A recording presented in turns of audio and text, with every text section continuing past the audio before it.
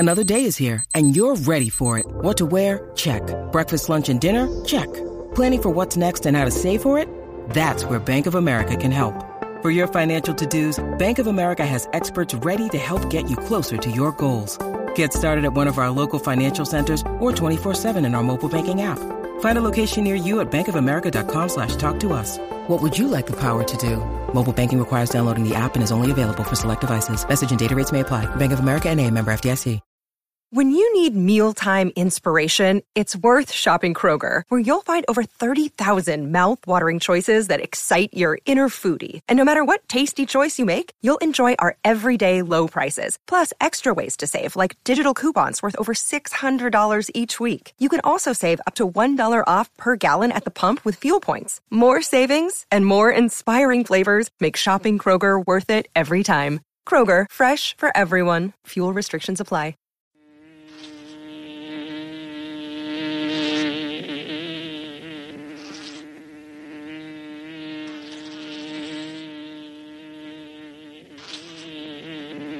This is the Music Buzzz Podcast.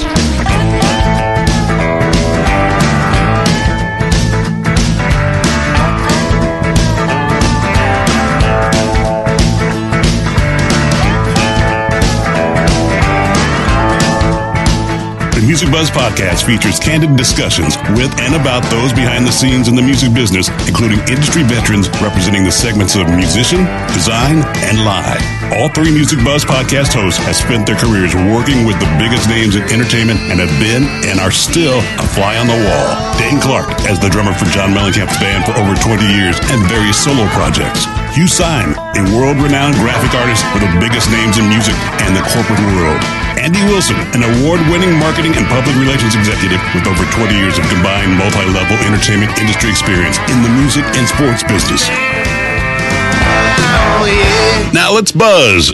Hello and welcome back to the Music Buzzz Podcast. I'm one of the co-hosts, Andy Wilson, along with Dane Clark. How's it going, Dane?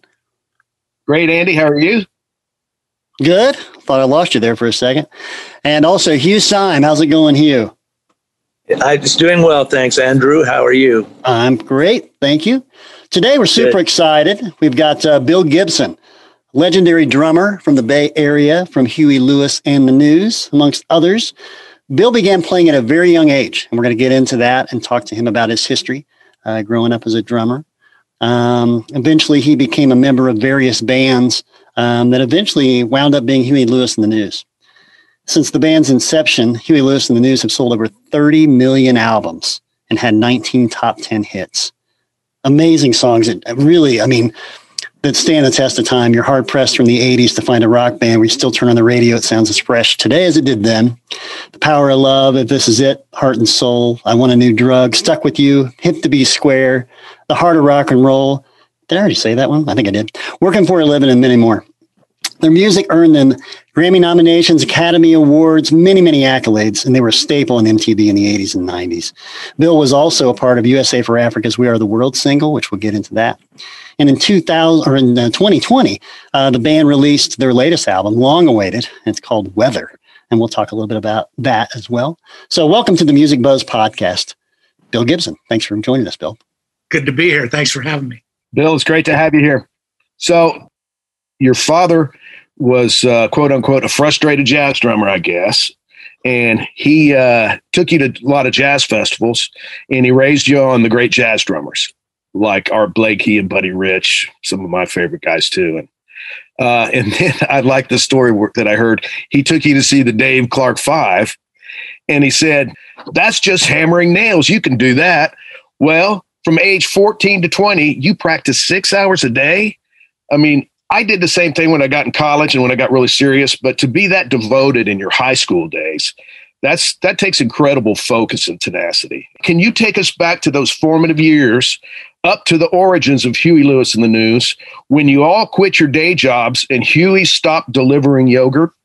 Sure. That actually covers a long time, but right. I'll make it short. I'll give you the clip. Yeah. I want to know the whole story, man. Well, my dad was an architect by trade, but he was a music lover and he was a frustrated drummer. So he bought me my first kit I'll go back a little bit before that. When I was in the 4th grade, I wanted to play saxophone. I would watch Lawrence Welk show on Sunday afternoon, and I saw the sax section, and I went, that is smooth, man. I love that.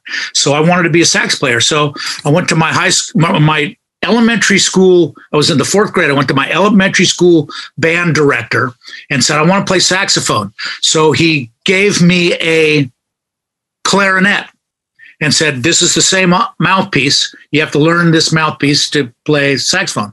So I took this clarinet home, and I was, man, this ain't no saxophone, this is kind of weird. So I did. So it kind of put me off it a little bit. And then right around that time, my dad said, well, hey, listen, check this drummer out. So he played me some Art Blakey and the Jazz Messengers. Oh, yeah. And I went, oh yeah, well that's pretty cool. And then he played me some Buddy Rich, and I went, oh, now that's cool. And now he starts playing me Sonny Payne with Duke Ellington, Rufus Jones with Count Basie, Philly Joe Jones, all these old great jazz drummers. And my eyes kind of went, oh, I like that, So. And then he bought me a drum set when I was 14. And he didn't care if I got into it. At least he'd have a kit to play on, right? So he and I kind of shared the kit there for a while through my high school years. And I graduated from high school. I was 16 when I graduated from high school. So I was young, and I started college when I was 16. And I was out of college by the time I was 19. So I was young for all this stuff. But I literally would skip class in college and come home and played the drums for about 6 hours a day. I did that for those 6 years. And I play along to records. I played a Blood, Sweat, and Tears and Hendrix and Cream and, all that stuff, Chicago, Danny Seraphine. I play along to all that stuff. And then I wasn't really playing in a band or with other musicians at that time. And then I met when I was 18. Well, I had a little local neighborhood band, and we played these, the Sausalito Women's Club.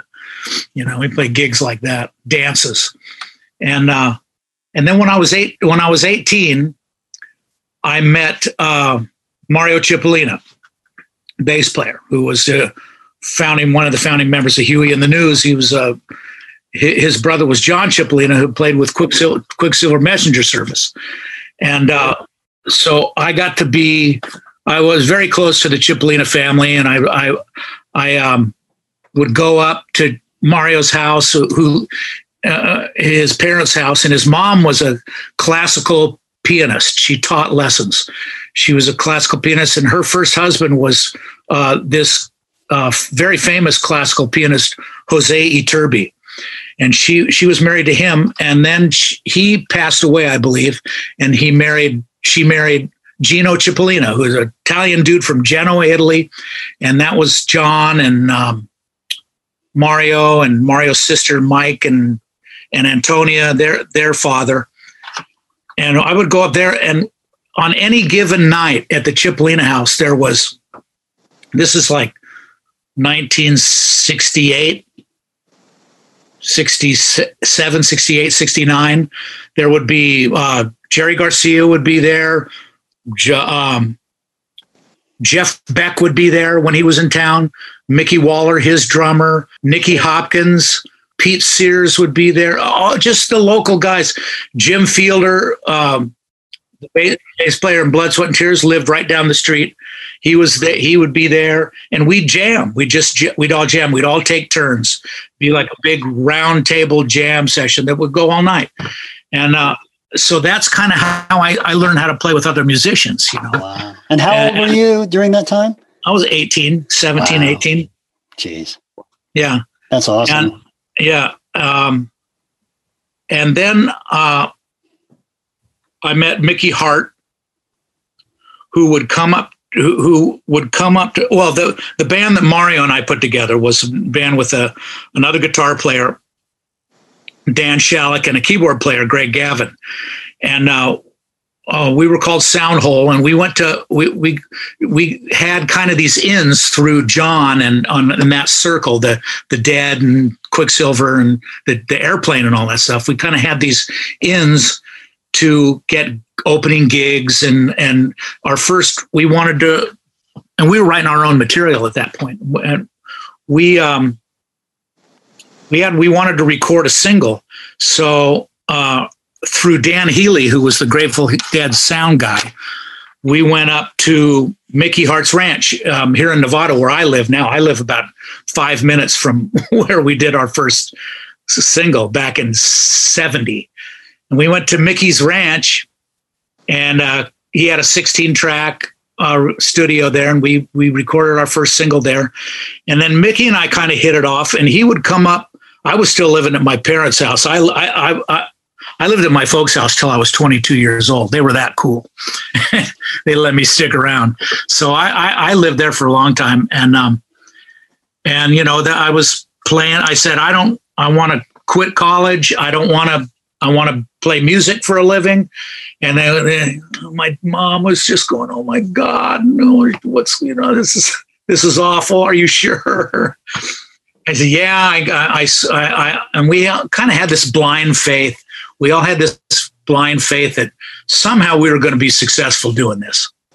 And so Mickey and I kind of hit it off, and he would come up and pick me up at my parents' house. Now here comes, picture this, 1970. Mickey Hart, it comes driving up my parents' driveway in his Porsche, coming to take their, 70, I was 19, coming to take their 19-year-old kid away, you know, the drummer from the Dead. Yeah. Biggest drug using band in the world. Right. You know, and here's Mickey coming to pick me up and take me away for the next 10 hours. Yeah. Just when your mom thought it couldn't get any worse, right? Exactly. That's great. But Mickey is, I don't know if you've ever delved into Mickey's deal. Mickey was rudiment champion, or his parents were rudiment champions from the state of New York. And Mickey picked up on all that. And Mickey is brilliant that way. You never know it by watching him play, but he is just brilliant with rudiments. So he would come take me up to his studio, and we'd sit and play drums hours on end. And so that really that was my introduction to the rudiments. I never took any private lessons. That's cool. Wow. What a story. Jeez. Yeah. That's super cool. Got to be real close with Mick, and he's to this day I watch him play and I go, God, you never know that guy was brilliant with the rudiments. I would have never guessed that. Yeah, right? No. I mean, I had a great teacher too. I started out doing that stuff. So, I mean, that gave me the technique that everything else was built on. But that's really neat that you did get that from him. That's fantastic. Yeah. He seems like a sweet guy. I met him a couple times, but and he was always very kind, but seems very like a really good person. Yeah, he is. He's a good guy. Mm-hmm. He's a good guy. A lot of people, a lot of people in the music industry kind of put a bad rap on the Dead, you know, and I don't know. It's certainly an acquired taste. Ready to say that, but you know, I have all the respect in the world for those guys. I've got a question for you, real quick. So, you know, it seems like when we've talked to some other guys from the Bay Area, just being a music fan in general, but it seems like there's a lot of support and camaraderie amongst various genres of musicians in that area. And the only other place that I feel like in the history of rock where you hear that is maybe the Seattle scene in the early 90s, and those bands were so tied together. Am I right about that? Because it doesn't seem ultra competitive with you guys in that area, whereas other cities, it kind of seems like they were kind of, you know, at each other's heels a little more. No, it was not competitive. That was the cool thing about it. You know, it was all styles of music. I mean, at the Fillmore, you could go see, I remember one show I saw was the Jeff Beck Group. With Rod Stewart? No, Oh, I'm sorry. Yeah, that was with Rod Stewart. That was the first Jeff Beck group with Rod Stewart. I'm thinking about an earlier show that I saw at the Fillmore was the Yardbirds with Jimmy Page and Beck. Oh, both of them playing it. That's awesome. And it was the Yardbirds, Cecil Taylor Quintet. Wow. And who else was it? The Loading Zone. I don't know if you've ever. I remember the name, Zone. but I'm not familiar with their music. Loading Zone was a local Bay Area R&B group, horn group with Linda Tillery was their singer. She's a fabulous female singer. R&B group. So there you have avant-garde jazz. You got R&B with a horn section, and you got Jeff Beck and the Yardbirds. It's just, and that was the way it was every weekend at the Fillmore. And that I tell people my college was actually the Fillmore University because I was there every weekend. I have to ask you then, I'm finally going to put this record out that Hugh has done the artwork. I produced this record 11 years ago for Moby Grape. First time I ever saw two amplifiers wide together was Moby Grape. They had Jerry Miller had two twin reverbs on folding chairs on stage, and they were wide together. And my buddy and I look at each other, and my friend was a guitar player, and we'd go and our nose were on the stage like this. We were right there. I did the same with Cream when they recorded live at the Fillmore. I was there. Oh wow! I was there that night, both nights. Traffic, and we'd be there with our nose on the stage like that. Right. Wow. And so I saw everybody. And Moby Grape was one of my favorites. I love those guys. You've come a long way from Dave Clark. Let's just put it that way. Oh, yeah. No kidding. That was 1964. I was 13 years old when I saw that show. Yeah. And I read somewhere you saw the Beatles twice, yeah? Twice, I did, yeah. Where at? The Cow Palace in San Francisco was the first time in 1965, and I was at their last show ever at Candlestick Park in 60. Okay. Wow. Okay, you were there. Nice. How cool is that? My parents were so cool. They take my sister is a year older than I was, and she loved the Beach Boys and the Beatles. She was a huge Beatle fan, and my parents were so cool. They'd take us kids to the gigs, Nice. Which was. I had friends who they'd ask their parents to take them to the gigs, and the parents, over my dead body, I'm taking you to see the Beatles. Sure. But my parents were musos. I was lucky to have the same thing. My dad took me to see when I was in 72. I was 12 to see the Exile on Main Street Rolling Stones tour. And the next year, my mom took me to see, I told her that Alice Cooper was a girl. And I thought she was going to drop us off, but she went and only got to see 5 minutes. Yeah, that was the last show you went to. I was in England at the time when I was 12 in 64 and was able to watch Ready, Steady, Go and those kinds of shows. So I would see all these people. It was the equivalent on Ready, Steady, Go as a Dick Clark show. You would have all the people from Dave Clark 5 to Herman's Hermits. They would all be on weekly. So it was a fabulous time to be immersed in music there. But I did see the Stones play to about 300 people at a local theater in that year. So, but never the Beatles. I saw the Who play at Winterland, which when the Fillmore's is kind of a small place. It holds about 1,800 or 2,000 people, and Bill Graham started at the Fillmore. Then on the weekends, he'd do Thursday, Friday, Saturday, and Sunday shows. Thursday and Sunday would be at the Fillmore now when things started picking up. Friday and Saturday, he'd switch them over to Winterland, which was held about 5,000 people. So I saw the Who in 1967. I think it was the weekend it was right after the Monterey Pop Festival. It was like just a month or two after Monterey Pops. They played Winterland. There was 400 people there.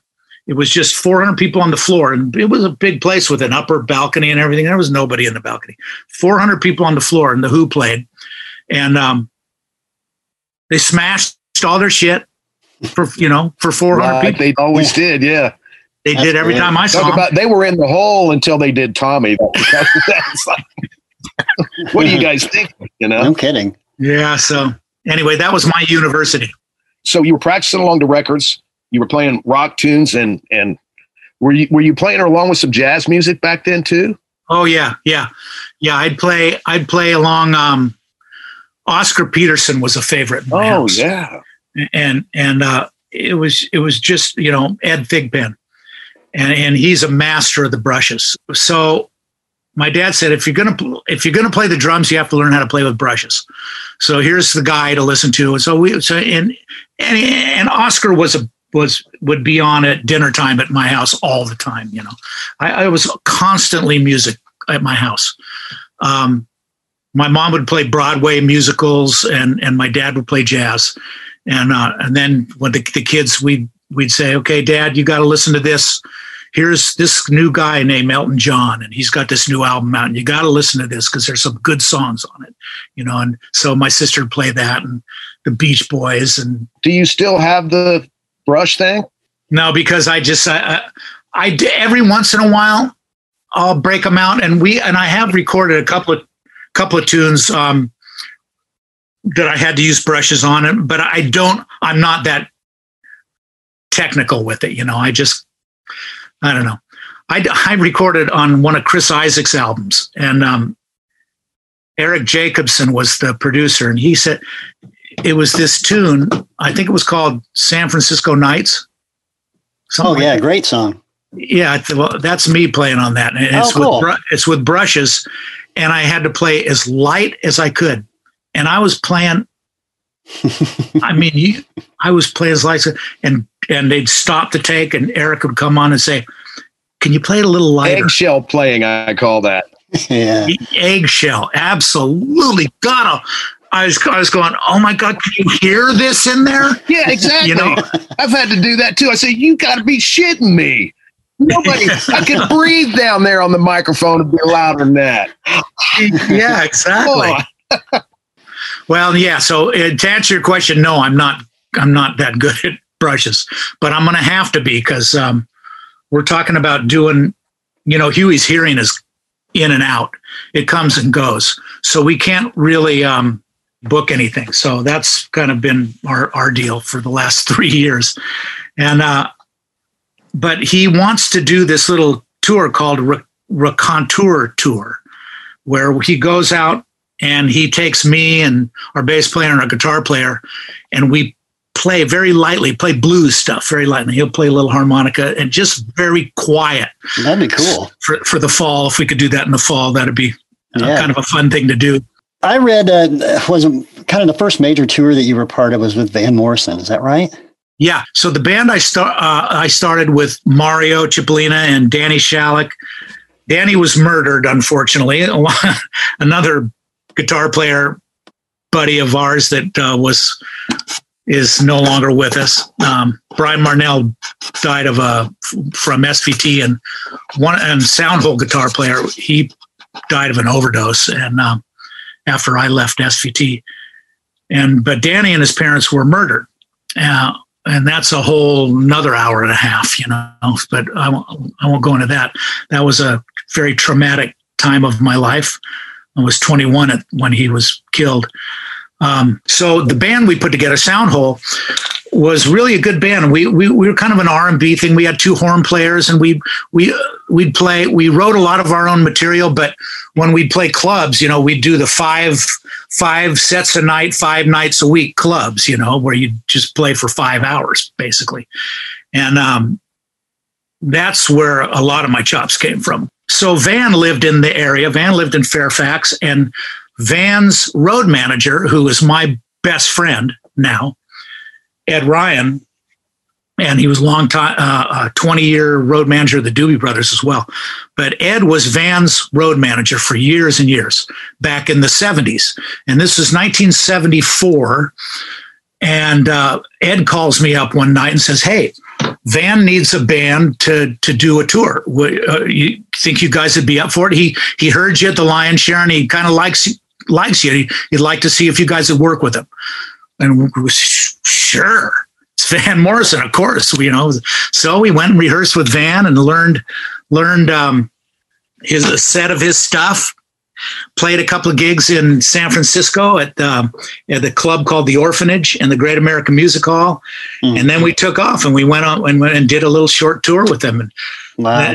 Which was amazing because we were all so green, you know. Sure. And this is my first time on the road.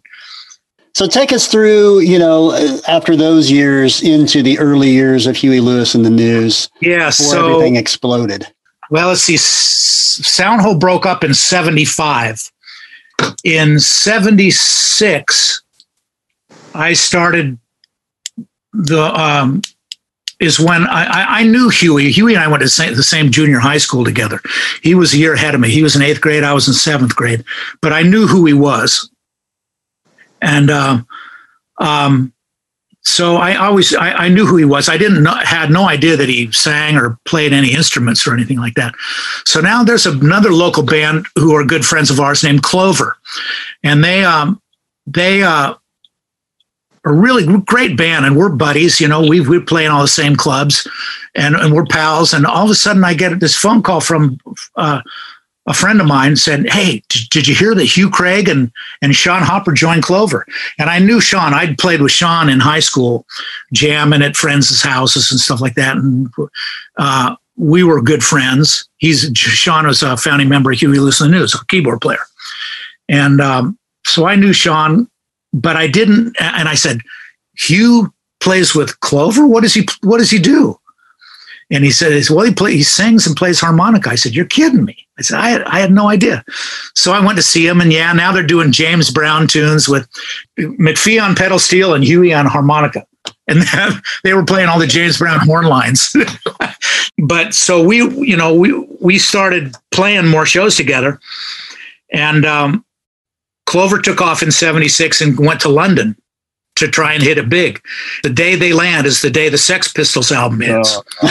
And so country rock, it's over for country rock. I've been turned around and come home. Yeah. Well, they were there for 2 years. They did 2 records with Mutt Lange, who that's how they met Mutt. Mm-hmm. And then they've realized that it wasn't going to happen for them. They did a couple of tours opening for Thin Lizzy and Leonard Skinner. I think they did another tour over there with Skinner. And so then they came home and immediately broke up.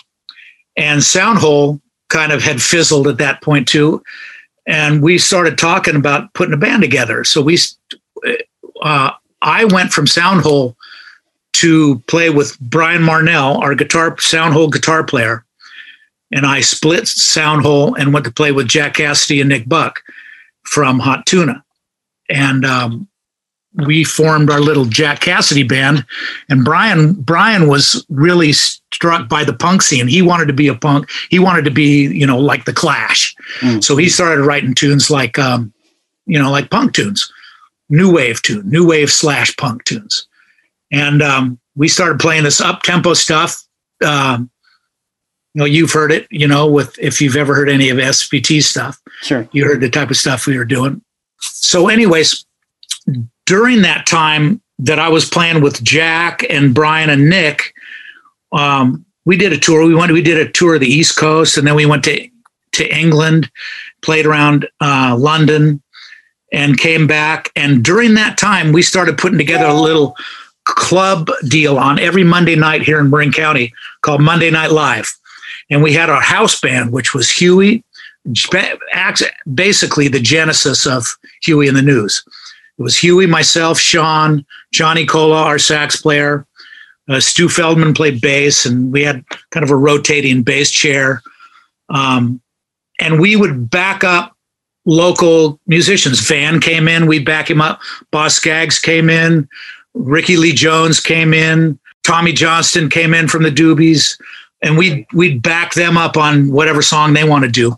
And then we'd play our stuff, and we'd play our originals, and just kind of, it was like a variety show. And we had comedians, and we played funny shit. We played the Flintstones theme, up-tempo Flintstones theme, and we just had a ball doing it. And we'd play all night on Monday nights at the local club and call it Monday Night Live. And that, in 79, we were writing so much that our manager, Bob Brown, came down and saw it one night and said, "You guys got to do a demo tape."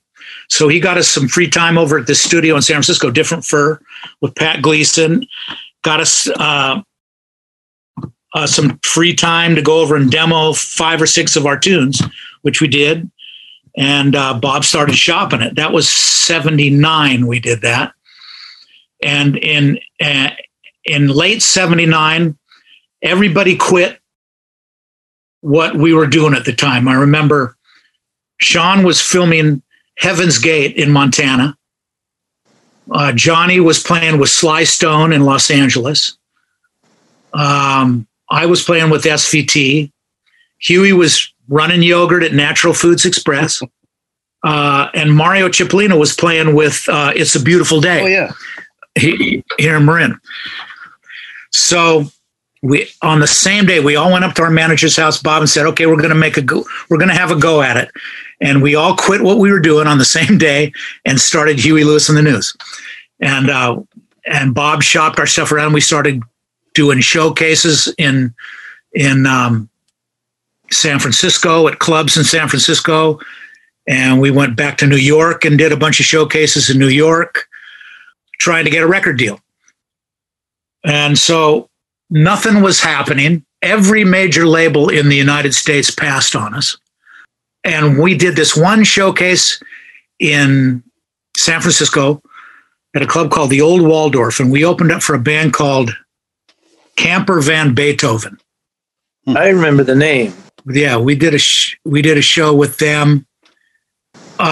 Terry Ellis from Chrysalis was there. Yeah. And it's interesting. And he came backstage afterwards and says, right, I want to sign you. Just like that. So now we sign with every major American label has passed.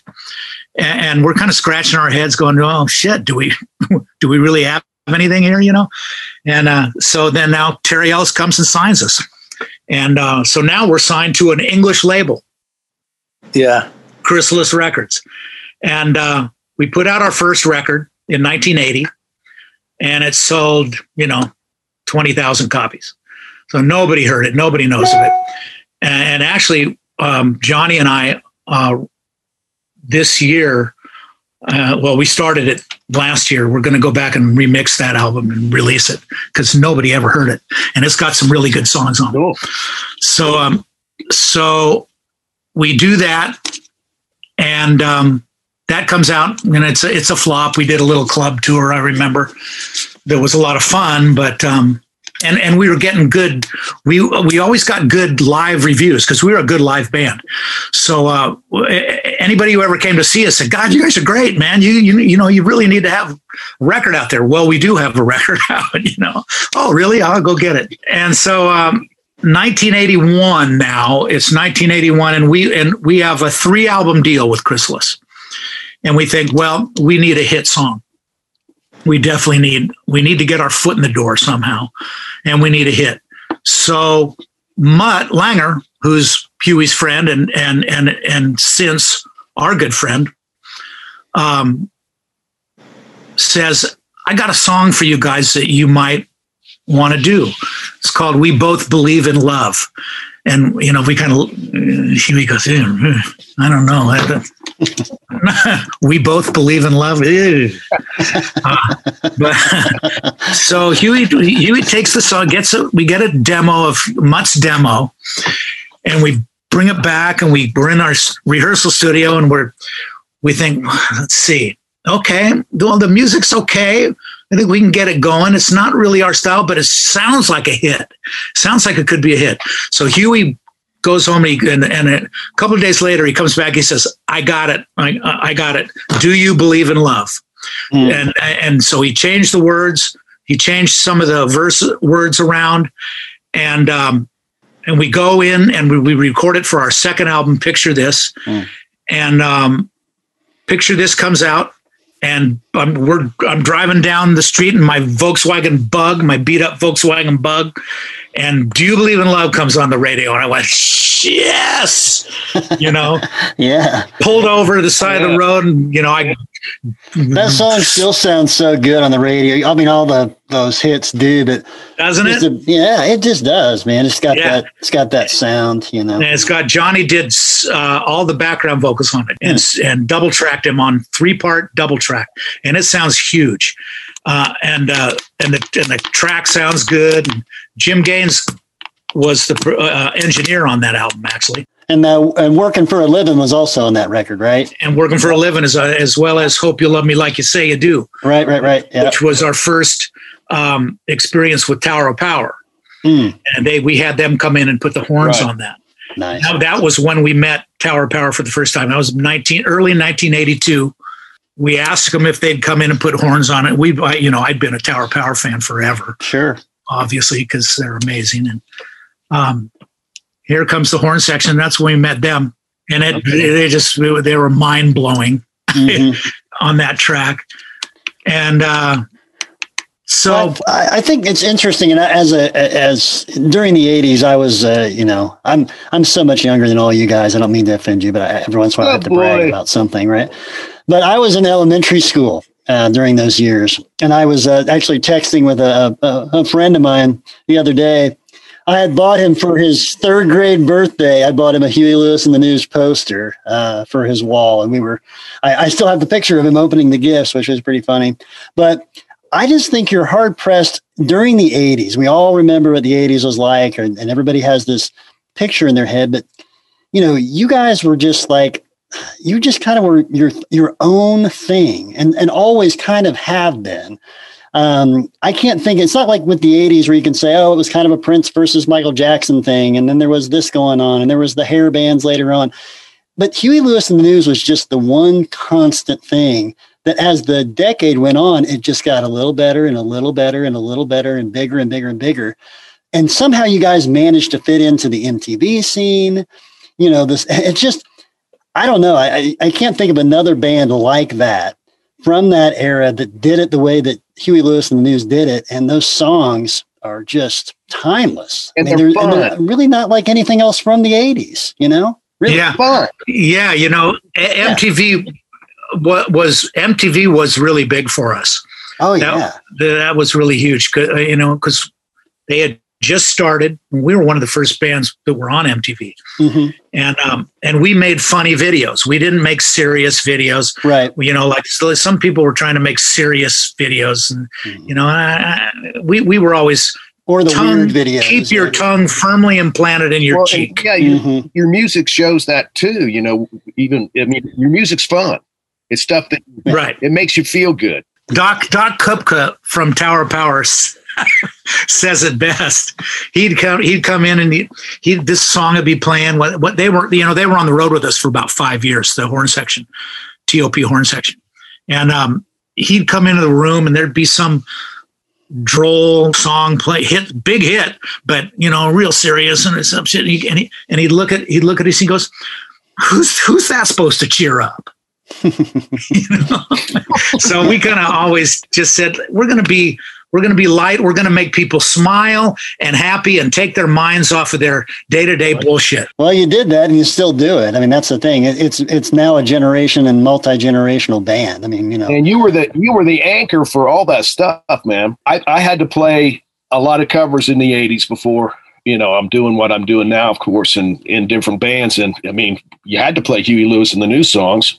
And I remember I'm a school guy, so I would try to do things quickly for me to write stuff out. And so I'd have a chart and then I could memorize that real quick instead of listening to a song over and over and over. Unless it's a Chick Corea song, I don't want to do that. I can do it this other way quicker.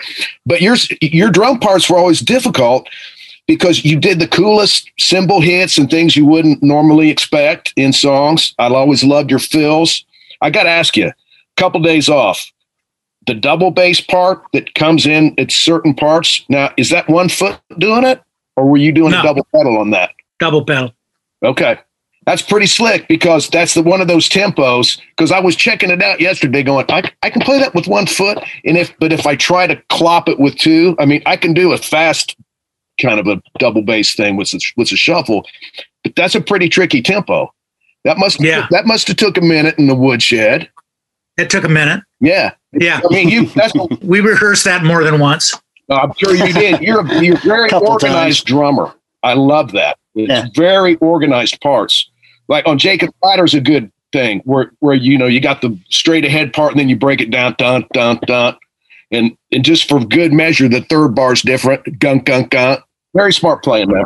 So before we get into this super heyday of Huey Lewis with sports and USA for Africa stuff, with Hugh always likes to delve in a little bit on the art side. And we talked a little bit about you guys' impact during the 80s on the video side, which was was a huge part of who the band was. So I'm going to switch it over to Hugh and let him drive the ship on this.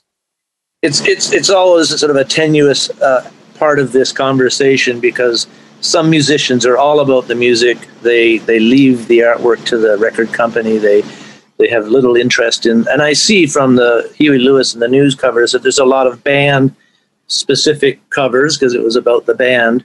How, there's so many layers to how I can ask you as an individual about music art. I mean, when you were growing up, you sounded like you were very busy practicing, developing your embouchure on a clarinet, whatever. How much did artwork even play into your sensibilities as a consumer, as a kid, and as a professional musician? How much did you really care about that aspect of what? Obviously, the videos you enjoyed because you got to decide whether or not to make fools of yourself or be serioso and precious, like some people were. But on the record cover side of things, how did you? Well, I'm one of those guys who was extremely disappointed when CDs came out because you could no longer read the damn thing, and the artwork all of a sudden became secondary. Albums that you could hold and look at the artwork on and read the liner notes, that was everything to me. I would pore over albums covers. Which covers really spoke to you? Which artwork? What kind of artwork? Well, yeah, obviously Sgt. Pepper's was fabulous, and Beggar's Banquet was great. Yeah, a lot of the San Francisco bands, the Sons of Champlin. I just ate it up. That was. Looking at the artwork and the album and reading the liner notes was just almost as important as the music to me back then. You got a sense of the whole band, Yeah. Well, and you're right, and honestly, and I mean, somebody like Hugh. I mean, as far as Rush fans go, or any of the other records that he's done, whether it's the 1987 Whitesnake album or the Def Leppard or any of the records, I mean. You're right. I mean, there's a reason why Rush fans, see Hugh as that guy. It's because they read he's a great artist, but they know the liner notes inside and out. He's synonymous with the visual experience of that band and other bands as a result of doing what he did. But you're right. It's because in those years, it wasn't just listening. It was the full experience. It was the full experience. The artwork, the liner notes, the going to the store and buying it, all those things. You'd actually listen to the whole record. But you'd know who played what on what song. You know who produced it. You'd know where that was recorded. You know all that stuff. Today, these kids don't know shit. And they don't care. They don't care. They don't care. Yeah. They don't know anything about the artists they listen to. Zero. Mm-hmm. Some of my youngest daughter's friends don't even know what a CD is or what you would do with a CD. Mm-hmm. Yeah. As I often point out, when that canvas changed from 12 inches to 4 3/4 inches for the CD, I had to somehow find the cup being half full and not resist it. So the only upside to that I found was that you then had a lot of my clients could do a 12, 16, 20 or 40 page CD booklet. But the pictures were smaller. And the artwork was smaller. I'd look at it and I go, yeah, that's nice, and I'd put it down. It just didn't translate at all. I never stopped designing for the 12 3/8 inch square. I still do that. Every once in a while I go, that's pretty busy for a CD, but I don't give a shit.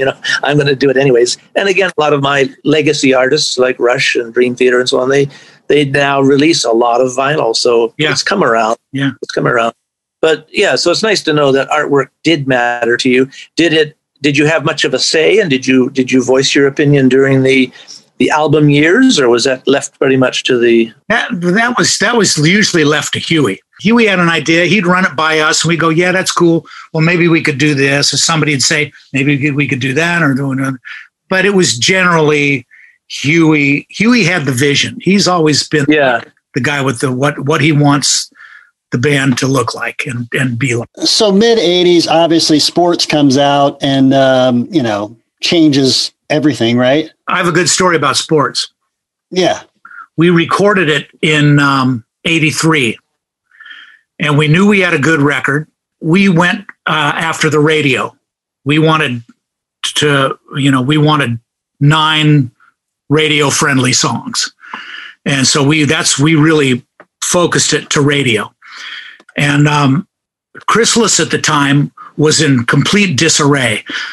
Terry Ellis and Chris Wright were not in good shape physically and emotionally, and the things were kind of falling apart at Chrysalis. So we owed him the record, but we didn't want to give it to him because we knew the company was not in good shape. So we held on to the masters of sports. Huey had them under his bed. And I was living with him at the time. I remember schlepping him up the steps to his house at the time and stashing him under Huey's bed. Bob was, told Terry and Chris that, look, you guys got to get your business, you got to get the company together or else we're not giving you the record. And it was pretty tense there for a minute. Wow. And so they finally got the company sorted out and in good shape. And they had to change some people who worked for them, I think. But they got the company together, and we finally gave them the masters, and they put it out. And it's a good thing we did, because that saved Chrysalis Records, that sports record. Then they started signing some other people that obviously helped them as well. But sure, it's impressive. You had the presence of mind to make that observation about that dynamic that saved you and saved them, because most musicians have just they're hell-bent for glory, they're hell-bent for being out there, and they don't stop to think about those sort of dynamics. So it's cool that you saw that, that you saw that coming. Yeah, absolutely. Yeah, we knew we had a good record. We knew it. And well, that's one of those records too, that when you look at it now in hindsight and you look at the track listing, I'm certainly familiar with the record. I had it, I had it at the time, still have it now. But if you look at the track listing, it reads like a greatest hits, man. It's The Heart of Rock and Roll, Heart and Soul, Bad is Bad, I Want a New Drug, Walking on a Thin Line, Finally Found a Home, If This Is It, You Crack Me Up, and Honky Tonk Blues. It's like, geez, that's just a record. That's one record. That's volume 1 right there. Yeah, no kidding. It's just, wow. It's astonishing. I mean, let me ask you a question. What is it? What do you think it is about that record? Was it just timing? Was it, what is it that you think made that record work so well? Well, you hit on it earlier. I think it's different. It was different. It was different than Thriller. It was different than Purple Rain. It was different than Madonna's Like a Virgin. It was different than Born in the USA. It was 1984 or any of those big records. Yeah. It was unique. And also the videos for all those songs were great. Oh, yeah. And that it all went like this. And the timing, it just all came together. Sure. Horse was the second biggest selling album of 1984 behind Thriller. Do you know that? Really? Okay. More than Purple Rain, more than Like a Virgin, more than Born in the USA. Really? Second biggest selling album of 1984. Yeah, and then you guys, after that was 4, correct? Yep. Which I don't know if you guys have seen this yet. I just saw it the other day. It's a one of those mashup things. James Hetfield and Hip to Be Square. Yeah. Yeah, it's a Metallica Enter Sandman mashed up with a Hip to Be Square. It's pretty good. I don't know what you thought about it, but I talked to Huey yesterday. He called and we were talking, and he doesn't dig it at all. Oh yeah, he just like, God, that's just bullshit. He said, you wrote that song and you're not even in it. It's Lars playing drums. And he says, and I'm not even singing. I'm just prancing around the back. That's bullshit. Cracked me up. He did not appreciate it at all. Maybe they'll come out with a version 2, and then they'll have you, and Knowing James, I'll bet he doesn't dig it at all either. Right. I was gonna say, yeah. I always wonder about that kind of stuff. Like, I wonder what the musicians really think about these. Yeah, well, we were neighbors. James lived quarter of a mile from me, and his kids went to my kids' school.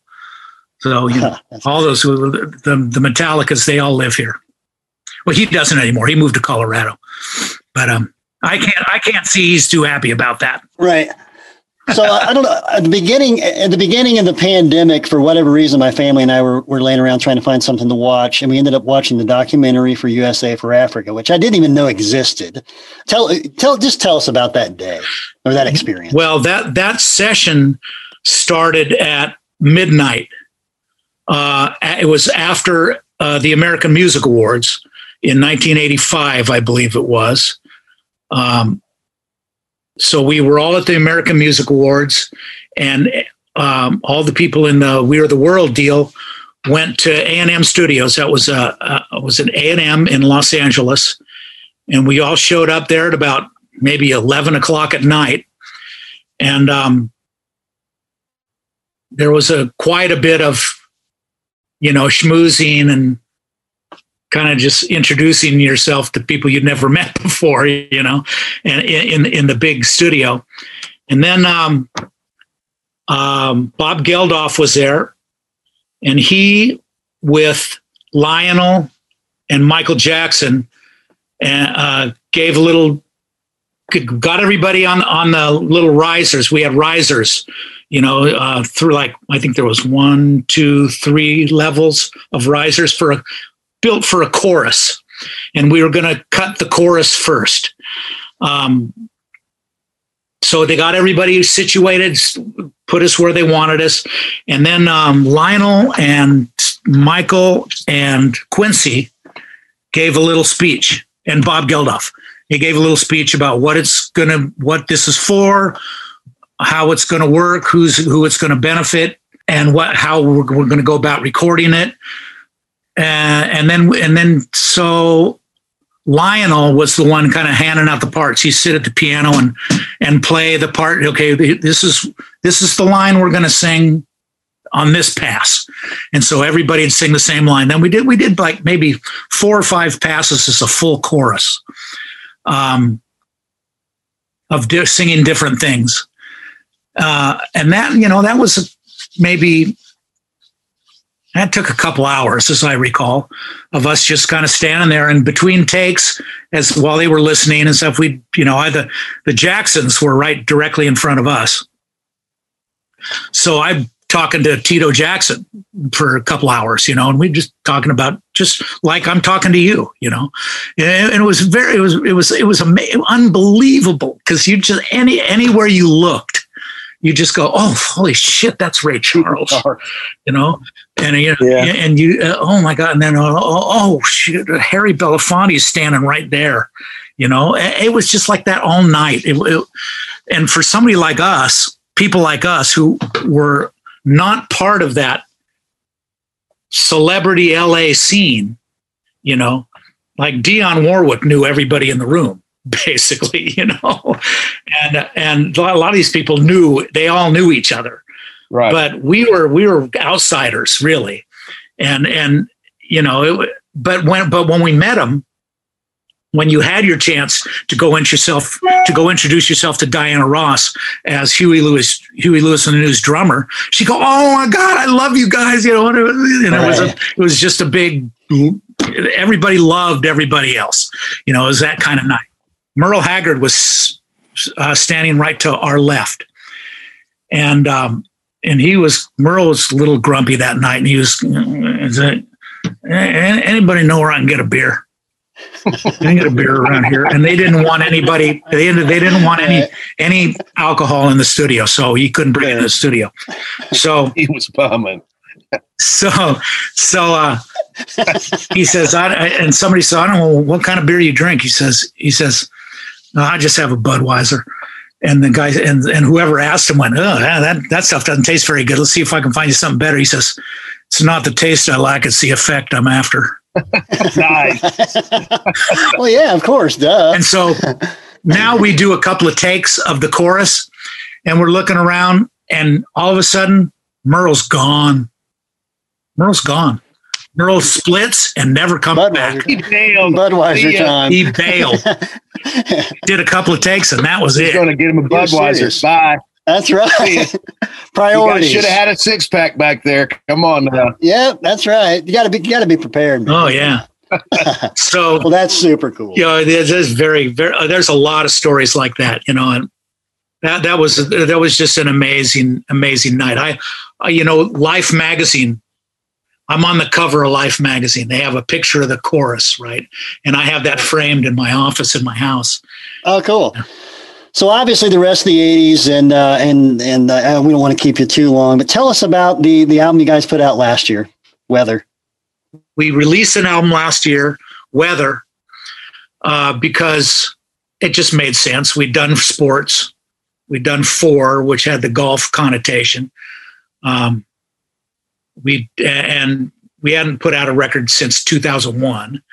So we said Weather, and the cover is taken out by the Golden Gate Bridge and on a very foggy, looks pretty cold. It was pretty chilly that day, and we're all kind of bundled up, and it's and it's kind of bad weather, and it was significant to us because the band's going through a patch of rough weather, with Huey's hearing issue. So we just thought it made sense to name it that. Okay. And the songs we've been working on for a long time. One of the songs, Her Love Is Killing Me, we have recorded before. We recorded it for our Plan B album 20 years ago and we'd recorded it, demoed it up a couple of different ways, recorded it in a proper studio a couple of different ways, never got it right, never got it to the point where we wanted to release it. And Johnny finally got a good horn arrangement that we liked, and we cut it again, and it just worked this time. So we put that one out. The first single was a song called While We're Young, which was written by our bass player, John Pierce. Actually, he had a funny little demo of all the parts. And basically everything you hear is his demo. I didn't play note 1 on that. It's his little drum machine. I had nothing to do. That's the only Huey Lewis and the News song ever released that I had zero to do with. Really? Okay. Yeah. Okay. So I didn't even sing on it. Well, actually, there's another one. There's that new mashup with Metallica. You're not on that. Oh, yes, I am. Not to bring it up again. Well, that's me. That's me playing drums. It might be Lars in the video, but that's me. Well, thank you so much for the time. We appreciate it. Hope you have a great weekend, and we'll hopefully reconnect. You guys too. Thank you, Bill. Yeah, Bill. Great. Thanks so much, man. I appreciate it. Had a ball. Yep, we'll talk. Bye-bye. Take care. Take care. Bye-bye. See ya.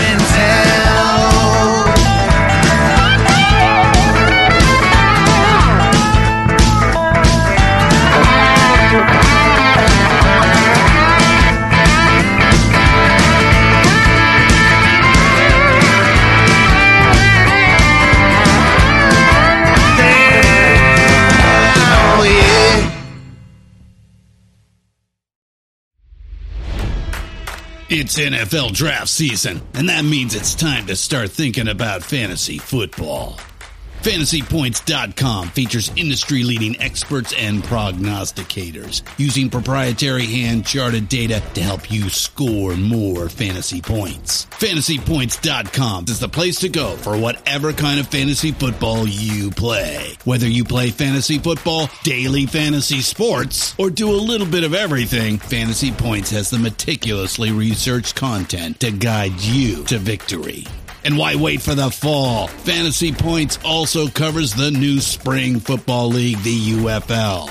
Join the guru, John Hansen, Scott Barrett, Joe Dolan, and other massive names in the fantasy football universe with an exclusive offer. Use code Pantheon for 15% off any fantasy points package, including the all-in package with access to every article, tool, and data nugget that Fantasy Points has to offer. That's fantasypoints.com and code Pantheon for 15% off at Fantasy Points. Fantasypoints.com. Code Pantheon. Score more fantasy points.